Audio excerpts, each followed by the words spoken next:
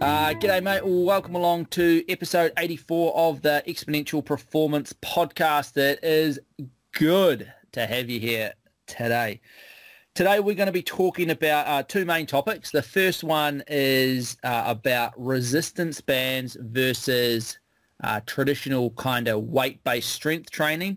And we're also going to be talking about winter training, since here in New Zealand, we are deep into the first month of winter, and I've already had people struggling a little bit, and we're not even past the shortest day yet. So, Nick Taylor, how are you, mate? I am good, thank you. I am potentially suffering from some of those winter blues myself. We've had about a week of drizzle, cloud, rain, everything is wet, and we went from everything being really dry, so it's really dry, fast-running trails to ride my bike on. Now I have nothing. So I have to switch over to the old gravel cyclocross bike, get out the winter jacket and harden up. Mate, do I have a segment for you today? You just wait till winter training. You're going to be running out of the office to get out there training this afternoon. It's going to be fantastic. Hey, why don't you kick us off on our first little segment today about bands, resistance bands, big stretchy elastic bands, and traditional weight training, and some of the interesting stuff you've been doing around that lately.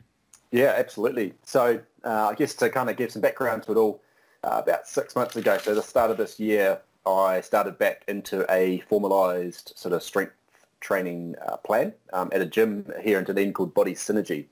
Now they do things a little bit differently than standard, but for me the main focus was to reduce some pain. So I've been getting some serious back and neck pain, mainly due to the amount of hours I spend driving my car for work, but also I spend a lot of time on my bike as well, which is not a natural position. It's not always the most comfortable, and the two of them combined have kind of made me a lot weaker than I had been in the past. So some of my muscle sort of bulk and muscle strength had dropped away through endurance training and hours sitting down, and that was contributing to the pain. So I went back to see the team at Body Synergy, Rowan and Ricky, and they were able to sort of put together a sort of functional rehab program to start with for me, and since then I've been progressing back to doing some more traditional kind of weight strength lifting exercises and some sort of core and some circuit training too that they do down there. So when I say they do things a little bit differently, Rowan Ellis is the founder of a program called Dr. or Mr. EMG, I should say, Mr. EMG. And that is an EMG machine, which is electromyography, which is always a tricky word to get out of the mouth. And that is all around placing electrodes on the body to measure muscle activation. So when we contract a muscle, it sends an electrical current to the muscle, depending on how strong we have asked the muscle to work, and that records a signal which we can pick up through this EMG machine. So therefore you can throw one on your bicep, you can do a bicep curl, and hey presto, ideally the bicep muscle is firing an electrical signal through that action. Now the reason they utilise this machine down there, and they've been working on that for probably 15 years or so now, is with pain and muscle sort of or strength training, it can be quite easy to train the wrong muscles. So for example, if you're doing a bicep curl and your shoulders are up around your neck, trying to lift more weight, then you're really going to be putting a lot of stress through your traps and less of that through your bicep when you actually want to be working your bicep. And traps tend to be one of the biggest ones that people are overactivating, whether it be sitting here right now, sort of hunching up at the desk, in the car. For me, if it was a bit, I'd spend a lot of time with my arm on the side of the door, and that sort of pulls everything in the spine and creates some of that pain. So basically, they bring you into the gym, they set you up on some of their machines, and you just do some basic resistance training exercises with electrodes on your traps, basically trying not to record anything. And it's quite interesting when you're staring at a screen, watching these wee lines go up and down, that you can actually shut them off. You know, sitting on a stationary bike for me was a big thing. You know, sort of traps would start to pull up. Okay, right, how do I work out to get them dropped back down, dropping those shoulders, squeezing those elbows in? And it's been life-changing essentially for me this year. The pain that I had experienced for the last couple of years is pretty much gone. Wow. I still get a wee bit of stiffness and soreness from riding my bike or working out in the gym, but it's that kind of good, like, oh, yeah, but worked quite hard today, instead of that, you get out of the car or get out of bed and you need to be putting some heat on or taking some painkillers to help get on top of it. So it's been fantastic for me. Yeah, mate, you're getting old, but shit, you're too young for that. Oh, exactly. Yeah. And my solution prior to go back to the gym was I need a new car for work. I need to stop doing my job and find something else. But that wasn't necessarily a viable option straight away. So it was all about how can I get on top of this. And one of the things that I had forgotten through many years ago, I did some work with these guys, but the concept that a strong muscle is a pain-free muscle, essentially. Mm-hmm. And a tight muscle is generally a weaker muscle. So we think, oh, I've got tight hamstrings or tight glutes. So we go and stretch the crap out of them. And that tends to make them a little bit longer, relieves a little bit of that tension initially, but it doesn't actually start making them stronger and allow them to do their job and stabilising the body, which is why they're getting sort of tight in the first place. So by doing some structured resistance training, doing exercises that I know are actually working the correct muscles, I think has been fantastic at reducing that pain, getting me strong, and then enabling me to do my biking outside of that. Which has been cool. Yeah, that's awesome to hear, mate. I know you've struggled with a few aches and pains in the past, so that's awesome to hear that you're starting to get on top of them.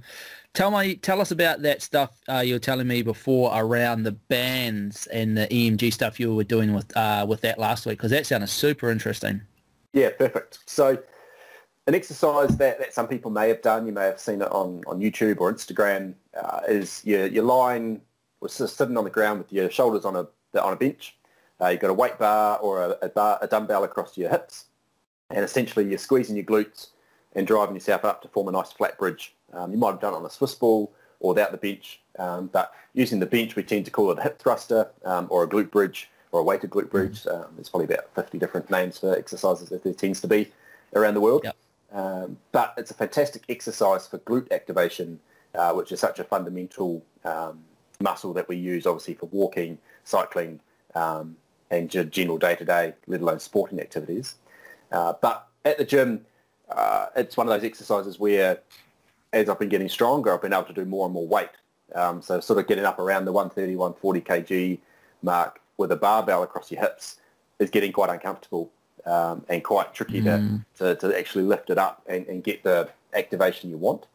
So not specifically because of me, but the gym brought a new piece of equipment recently, which was enabling essentially to get inside of this bar or with bands on a bit easier to do more of these glute bridges, because they're such a fantastic exercise across a whole spectrum of people, and not everyone wants to be lifting heavy weight on their waist.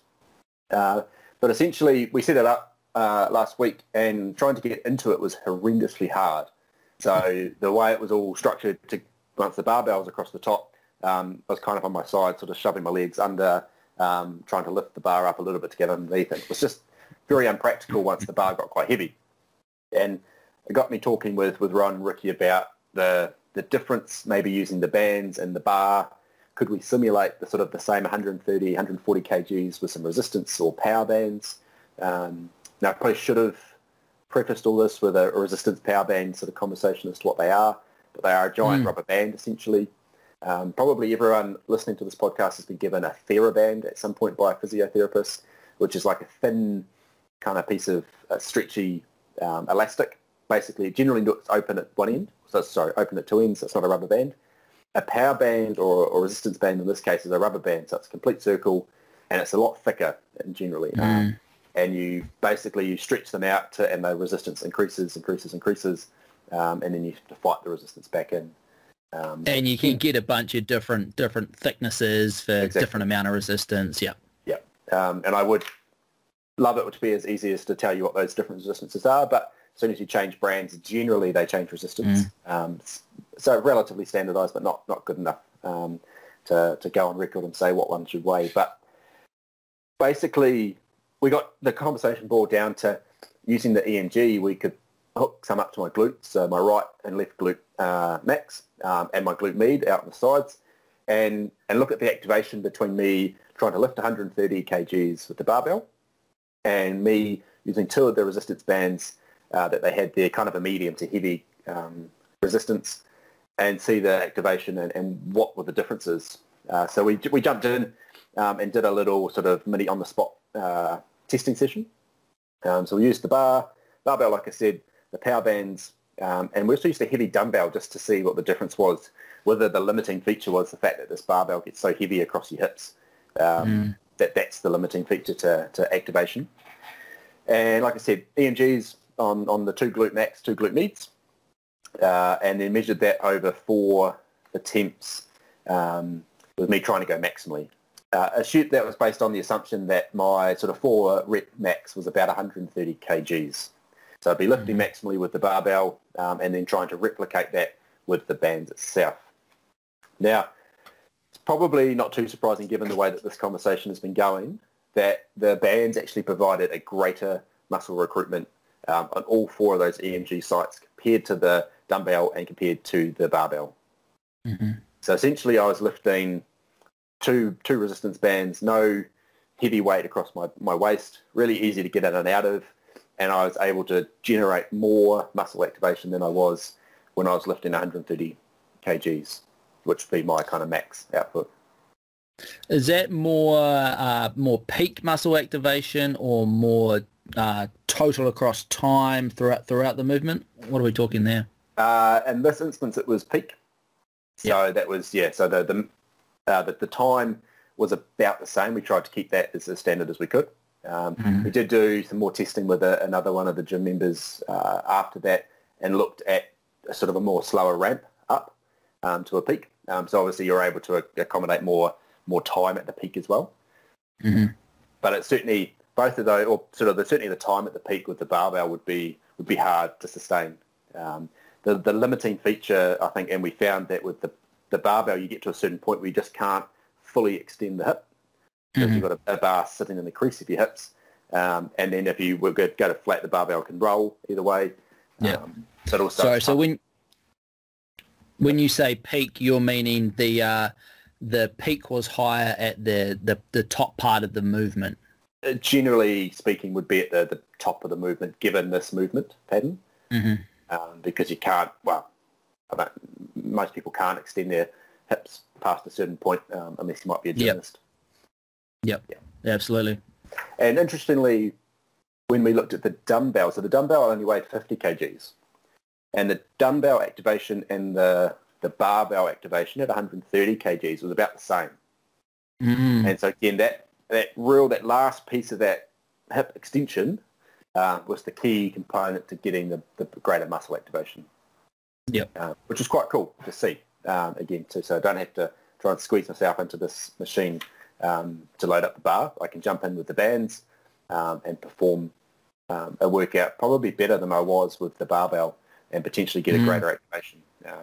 And the other interesting thing for me around the sort of the safety side of that is with the barbell, again, at 130 kgs, there's always an element of, my back's sort of on its limit of what it can hold. If you do fail, you're going to come crashing back down to the ground with this weight on top of you. And with the bands, it's safe. You're stretching up. If you need to stop, you just stop and the bands will sort of sit on your chest. They're not weighing so much in an awkward position and placing extra stress on the body. That's super interesting. And so it got me thinking around what is out there in the research in this sort of area. There's not a heap of research with muscle activation, EMG, and different sort of strength modalities and different resistance exercises. But I did stumble across a meta-analysis that was looking at essentially this. So the elastic resistance or bands versus traditional resistance, in this case sort of weightlifting, and the EMG muscle activation of those different exercises. So their findings essentially concluded what we did, that even though there's not a lot of research in this field, the resistance bands across a raft of different exercises was providing a greater or the same muscle activation as the traditional weightlifting modality for that exercise, which is quite cool. What about to validate your own personal findings with some research out there? Yeah, absolutely, mate. It's cool. It's as applied as it gets. Yeah, totally. And that's hopefully we can get Rowan on the podcast in the next few weeks to talk about his machines, because he's just about to launch them around the place to different practitioners because of that reason. It's super hands-on. You can work out what's going on right then and then, and it has a huge application for pain management especially, but also for all different types of hands-on therapists, really. Yeah, nice. And I was just thinking, and potentially glossed over the fact there a little bit, that when we're thinking that a muscle is more activated than a less activated muscle, there's more of a stimulus to drive strength adaptations. Yeah, absolutely. Cool. Yeah, and so if you can achieve the same or more activation, but with less weight, you're going to get more strength adaptations, even though you're not lifting the same weight, because the muscles is activated, and a lot of the adaptations that come for strength are neuromuscular, meaning that the nerves are firing more muscle fibers to contract more to produce more strength. So it's not about was the band the same weight as the weight on your hips, because if the activation is the same, then the adaptation or the drive, the stimulus to get the strength adaptation is the same. Yeah, absolutely. And it leads to a good question around, so with the dumbbell essentially being a third of the weight, providing the same level of activation as the barbell, what's happening in that rest of that lift that I'm doing at 130 kgs? And there is absolutely other muscles that come into play at a certain point. So you're maximally recruiting your glutes, but you're still lifting a weight. So hamstrings are going, calves are going, quads are going. You're straining against the back of the bench. So there's a whole raft of other muscle groups that are kicking in and doing something. And that sort of, I guess, simply comes down to what's the end goal for your lift. If you're in there really wanting to isolate your glutes and fire them up for sprinting, let's say, then the bands is possibly going to be a greater option. If you're looking for a good whole body conditioning exercise, then maybe the barbell's a good option.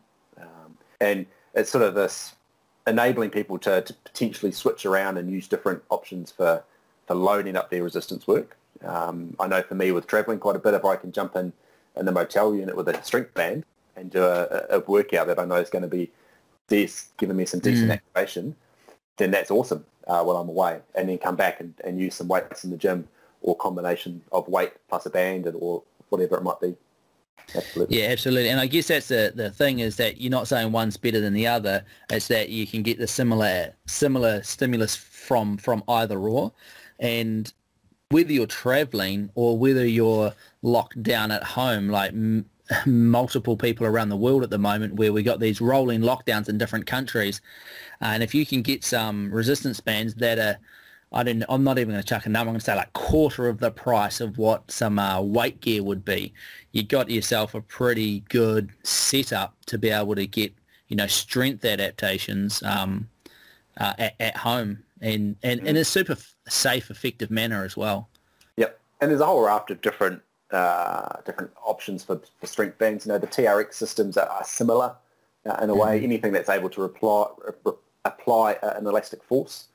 And I think that's the key, is when you look at the strength profile of doing, let's say, again, a bicep curl with a traditional weight, the force application starts off at the bottom and gets more and more and more to a certain point, and then it tails away as you get closer to the shoulder, versus the band starts off a lot lower and the peak kind of arises at the top, and you've still got that kind of eccentric force pulling you back down for a while. So the strength profile still looks similar, just applied in a sort of slightly different position of the lift as well. Yeah, for sure. And if people aren't too familiar, what Nick's talking about there is that when you lift a free weight or a dumbbell, and the bicep curl is a good example there, is that we're always lifting against gravity, and gravity is only goes in one direction, and that's down. So depending on the angle of your arm or the joint lever at the time, the force or the load on the muscle will differ throughout the movement because of its position in space in relation to gravity as well. So I think it's like the bottom 15 or 20 degrees of a bicep curl. There's essentially no load because you're not lifting the weight up at that stage. You're moving it away from your body for the first portion of a bicep curl. And it's not until it actually starts traveling upwards that the load comes onto your muscle. So that initial part, what a lot of people will do, and if you've ever done bicep curls, or seen someone do it, you'll probably see them do it, is they'll get a little bit of momentum in that first little bit, maybe put their hips into it as well to swing it through that bottom phase where there's not much load, and then that'll help carry them through the phase where it's the most load coming on the muscle when your arm's sort of out from your body. And then as it gets to the top, you've overcome all of that gravity and it's just sitting up there. Whereas if you've got a resistance band, as soon as you start pulling on that band, you've got that elastic resistance right from the start. So yeah, there's definitely a lot to be said for the use of resistance bands. I think, that example you just gave of the old swing with the bicep curl is a classic one you see in the gym, isn't it? And it's a great analogy with the bands because as soon as you start swinging, you've applied some sort of momental force that's going to be coming up through your lift. So there's going to be at some point there where the weight is still kind of in free fall going up, a bit like a clean where you're pushing off your hips and the bar is sort of moving and you're trying to duck underneath. And so you're not actually applying full force at that point until the dumbbell stops moving up. But with the band, you've got no choice. It's there. If you swing it, it's going to ping you back at some point.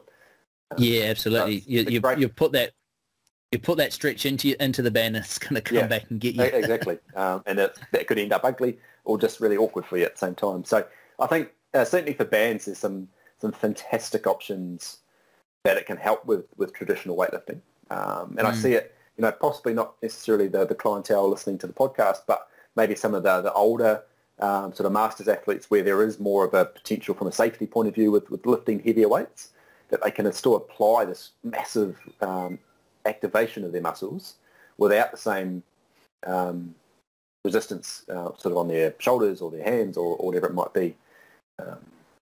I think endurance athletes in general though, because endurance athletes don't spend a huge amount of time in the gym, then using the safest option that there is available is a really good thing, because it would suck to get injured in the gym. That's the number one thing that I take into consideration with all the stuff I do in the gym, with all the athletes that I work with, is that the first rule in the gym is do no harm. If you're getting athletes injured in the gym, you're going backwards. The whole reason you got them into the gym was to make them more resilient to injury so they could do their sport more, and now you've just sent them home injured and they can't do their sport.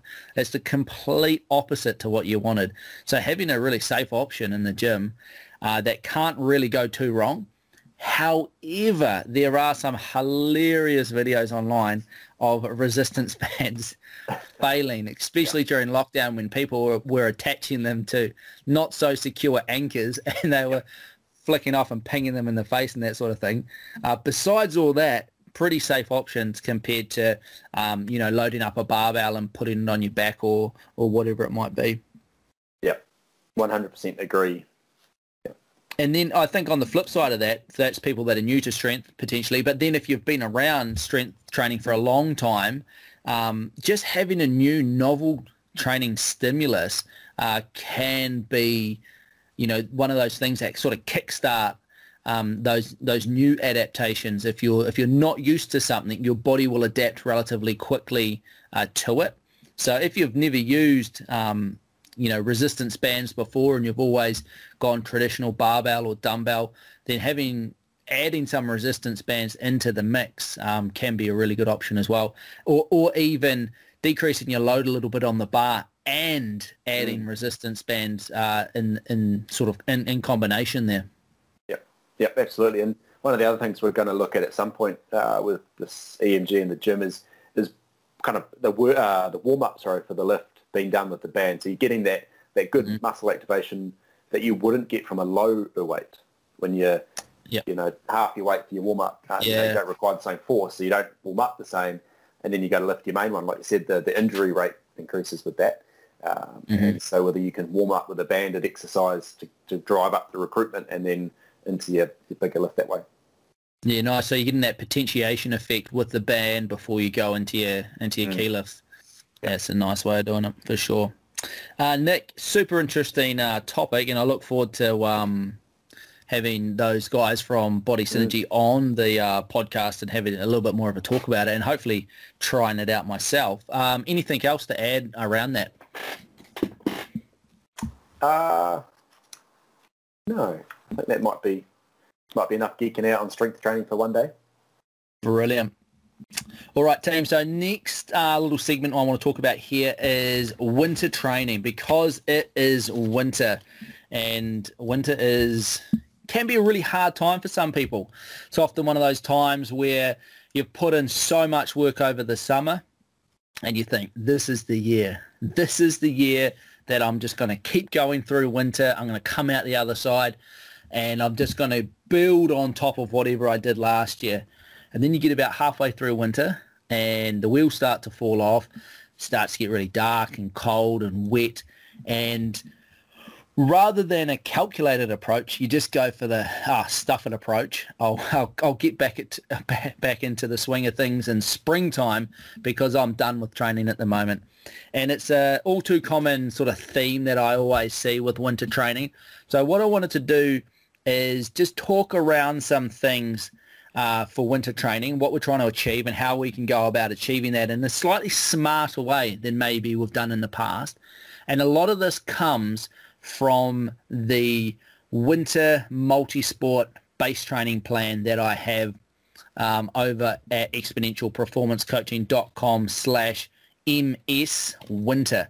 So we're going to sort of talk around multi-sport in terms of covering all three disciplines. However, this can be applied to single discipline sports as well. So winter, it's here.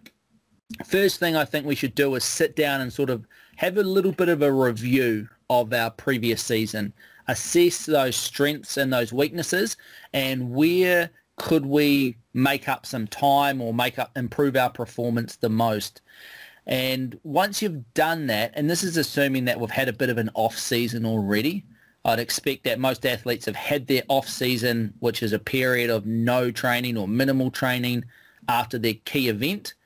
And now they're working at getting back into their training. So once you've done that and you've assessed those strengths and weaknesses, it can be a really good time over winter to do some focused training blocks.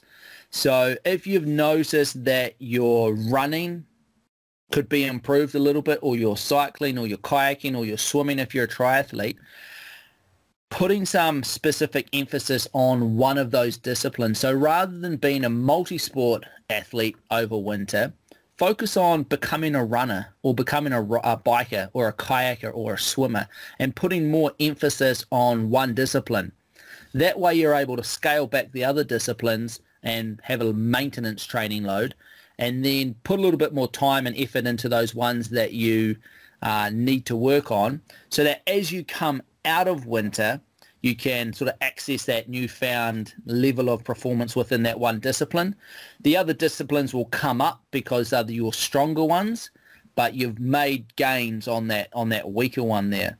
And so a really good way to do that is pick some specific singular discipline events to focus on. So if you're going to do a running block over winter, which can be a really good one to do because a lot of people struggle with their running, and if you focus on becoming a runner over winter, lining up a couple of maybe half marathons or off-road races to work towards, it can be really good because when you're running, you usually stay a lot warmer than the other disciplines. So it helps you get through winter that way. It works on your weakness and you come out of it fitter at the other end. Same thing can go for biking. If you're weak on the bike, then winter can be a really good time to put in a big block of focused indoor training.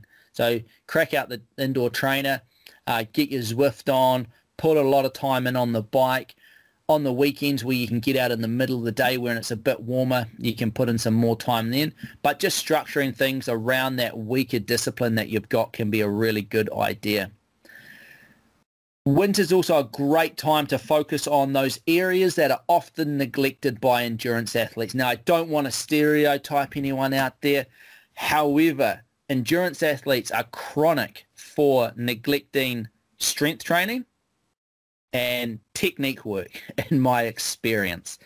They usually have no problem doing long sessions and strength-based hill work out there on the bike and running, and they love that. The longer, the harder, the better. However, when it comes to strength work and technique work, it often gets pushed to the side in favour for those harder, longer sufferfests. So winter can be a great time to target your strength training to build that injury resilience, as we've sort of talked about already in this podcast.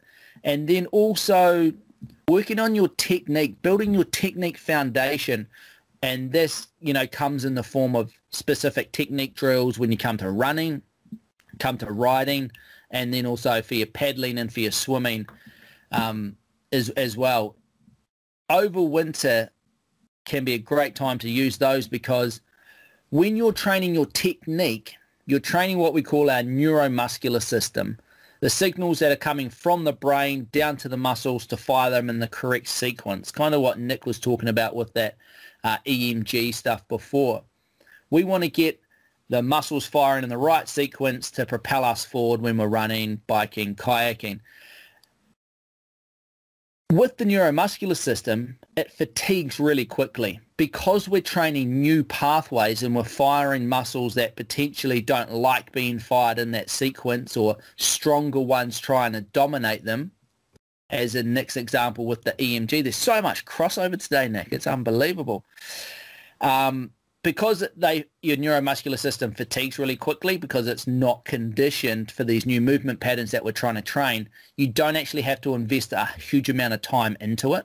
But the improvements that you get in your efficiency far outweigh the sort of time invested into it. So it's a great way of doing shorter, more focused sessions during the winter when you don't want to spend a heap of time outside, but you get really good bang for your buck. So if we think back to that strength training, getting into the gym over this phase, it's a really good time to get into the gym, because if you're not used to strength work, you will probably end up sore for your first couple of weeks of strength work because your body's just adapting to it and you get a bit of muscle damage. However, muscle damage during winter doesn't matter too much because that soreness isn't going to have a huge negative impact on our training, because our training is going to be largely low intensity anyway.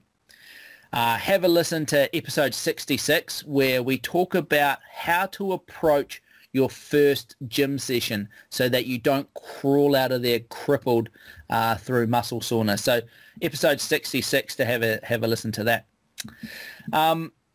Couple more things for winter is that I like to focus on shorter, more consistent sessions rather than fewer, longer sessions as well. So we're outside for shorter periods of time or indoors, but this just helps with that mental freshness. If you're outside in the rain and the cold for a 3-hour session, it can be quite demoralizing, especially if it's your 9th 3-hour wet cold session in the last 3 weeks. But if you're outside for say 30 to 45 minutes, you're working on some technique drills, and then your next session you know that you're indoors in the gym, mentally it can be a lot easier to get through that. We really want to avoid any burnout or mental staleness in the middle of winter, because when we haven't even got to that time period where our training's most important. And the final thing is to mix it up.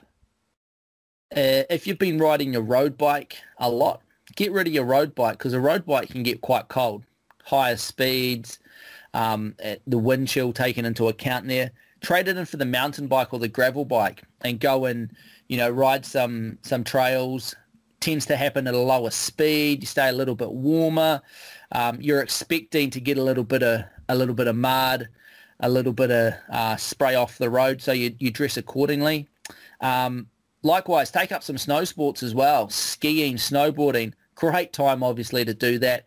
And not only do those sports help with breaking up your movement patterns, strengthening muscles that might not have been used in that way for quite a while, but also a much needed psychological and mental freshness break. So I highly encourage any athletes that I'm working with, if they do enjoy the snow sports, is to make the most of them. But the overall aim, what we're trying to achieve, is to head into spring and then summer physically and psychologically fresh, strong, efficient, because we've addressed our neuromuscular technique sort of foundation, and overall healthy, so that you can put in a good spring training block. And that's what the winter multi-sport base training plan that's over at the Exponential Performance website is all focused on, is getting multi-sport athletes into that springtime through the winter in good shape, ready to go. Nick, winter training, what do you reckon? Two things. I've got one question for you before I go on, though. We're talking winter training versus base training. And obviously, winter training is a term that works if you're training for something in summertime. If you're training for something early spring, yes. How would you slightly differ some of that? Absolutely. So I guess winter is kind of synonymous with base training in a lot of respects, and everyone sort of is well aware that base training needs to be kind of long and slow to develop your, the aerobic base to some degree. And that's obviously not the only way to develop your aerobic base. However, if you were training for something in springtime, there would be a little bit more urgency, obviously, to get revamped and refreshed a little quicker, so that you are going to have to train through that later part of winter. Absolutely. For most multi-sport athletes, thinking with the coast to coast in mind, which is in February, then it is really much that winter training is our base training as well. However, we are going to come out into springtime with a longer time to be able to build up for that. So it's a little bit different, I guess, than if you were tackling something in springtime. If you are tackling something in springtime, everything just moves back a little bit. Yeah, I think it's getting trickier and trickier, and especially in New Zealand. I assume it's the same around the world, but a lot of the marathons and running events happen sort of late winter, early spring. Absolutely. Some of those bigger mountain bike events are happening early spring as well, and then there's something else happening late summer. So that kind of season of winter build up through summer and spring and race of the late summers is kind of going quite quickly. 100%. So just thinking, if that is you that you need to be training pretty hard in winter, I think the biggest thing you can do is get some good gear, like a good jacket, good gloves, good tights, hat to keep you warm. And then indoor training alternatives are crucial as well. Zwift's been a game changer for so many people. Yeah, it has. And get some good training groups and training buddies. It's always easier, if it's bucketing down, to go outside with someone else because someone else is going through it with you. So it's big upside to winter training is with friends. Absolutely. And in winter training as well can be super, super fun, eh? And that once you get over that hurdle of the weather and you get out of your door, which is often the hardest part of winter training, is getting out of the door, getting over that doorstep, then it's a lot of fun. You get wet, you get muddy, but it's a lot of fun. And I think the cyclocross is such a good example of that. I remember when we were in Dunedin together, obviously, and it would be pouring down on a Sunday afternoon at like 4 o'clock, and all you wanted to do is put the fire on or stay by the fire because it had been going all day and not go anywhere. But once you got out and you got going at the cyclocross race, it was the best fun ever. Yeah. First one of them this weekend, actually. So oh, really? It's very timely. Looking forward to it. It's on. Yeah. One other thing I was just going to add in terms of the options for winter is it's a perfect time for athletes to be looking to lose any body weight that they're looking to lose for spring, summertime racing. You want to be hitting, like you said, your springtime kind of build phases at your roughly ideal race weight. When you're doing your big volume training, you don't want to be trying to lose weight because you're going to be smashed. You're not going to recover properly, and you're going to be lacking energy if you're trying to cut back on calories while your training volume is ramping up. So spend that, 8 to 12, 16 weeks, whatever it is, through your winter sort of off-season time to get on top of your nutrition, get your weight down if you do need to, get your weight up if you need to as well, depending on where you're sitting. Put on that muscle mass in the gym, like you said, because again, once you start your big volume training, it's going to be harder to put on muscle mass through resistance training. So perfect opportunity to work on body comp and weight. Yeah, fantastic point. So if there are any multi-sporters out there that have got the coast to coast in mind and aren't really too sure how to integrate all the different facets of their training into their program over winter, get over to exponentialperformancecoaching.com/MSwinter, and you can have a look at the multi-sport winter base training plan over there. And that leads really nicely into the coast-to-coast training plans that we also have up over at exponentialperformancecoaching.com. So these set a really good foundation over winter to then launch into those programs in springtime. Nick, anything else on winter training? No, I think you nailed it towards the end there. Just enjoy it. Find some fun events, little local cyclocross races, cross-country running races. There's plenty of winter kind of multi-sport or kayak races, going on, orienteering races or road racing. Yeah. And there's plenty, join a social netball team or play some squash. Get out there and do something slightly different just to keep the body ticking. That can freshen up your mind. So, yeah, come build time, come springtime, whenever that may be, you're fired up, ready to go. Bloody ease yourself into those high-intensity court sports, though, because the old endurance bodies aren't usually very well adapted to them, and we don't want to hear of any people blowing out their Achilles or their knees on the netball courts, please. Good point. Awesome, team. That's all we've got for you this week. Thanks for tuning in. If you want to get your hands on one of these T-shirts Nick is wearing, Harden Up T-shirt, or hat that I've got here, Harden Up Inc., or any of our other merch, you can check it over at exponentialperformancecoaching.com/shop. And we've got everything over there for some gear to give you constant daily reminders about how you can be better and push yourself a little bit further. But until next episode, get out there and train hard, but most importantly, train smart. We'll talk to you later.